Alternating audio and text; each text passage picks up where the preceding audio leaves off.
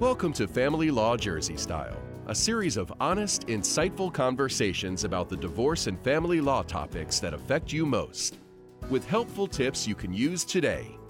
Hello, hello, hello, everybody. It is so very nice to welcome you all back with us today. On today's episode, we're going to chat a little bit about psychological parents and what that term means in New Jersey family law. Without a doubt, we live in a world of non-traditional families.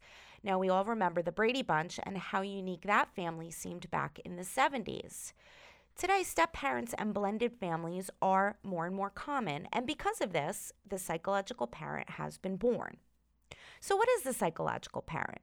Well, it's not a biological parent, but it's a person who has stepped into the shoes of a traditional parent.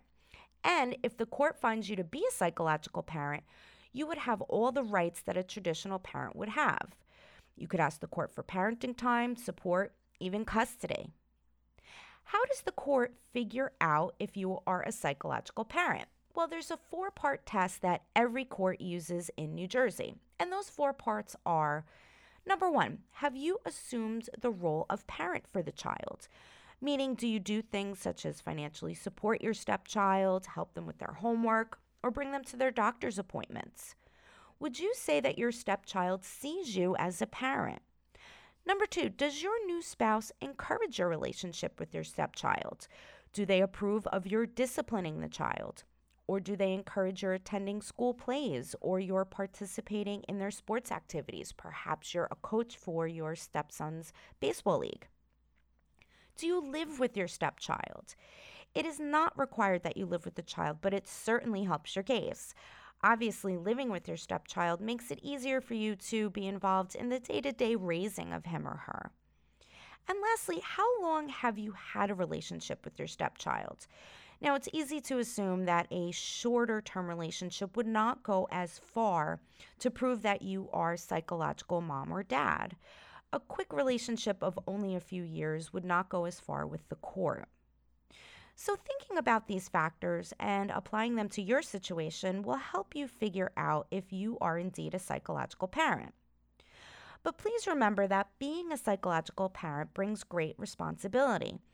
Even if you and your new spouse don't work out, if the court says that you are a psychological parent, you could still be on the hook down the road for financial support. So I invite you to ask yourself, if I look at the factors, am I a psychological parent? Am I ready to take on this role for this child? Am I willing to stand in the shoes of a parent now and possibly in the future? Well, everyone, that's all for today's episode. And as always, we look forward to welcoming you back next time for another edition of Family Law Friday.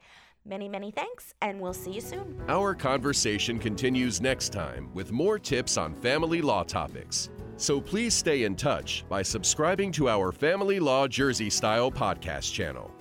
Family Law Jersey Style is brought to you by Weinberger Law Group of New Jersey. Weinberger Law Group is committed to safeguarding your children, protecting your assets, and securing your future. Our skilled attorneys focus exclusively on divorce and family law matters and create positive solutions that are caring, compassionate, and right for you. For your divorce and family law needs, schedule your free initial attorney consultation by calling us at 888-888-0919 or visiting WeinbergerLawGroup.com.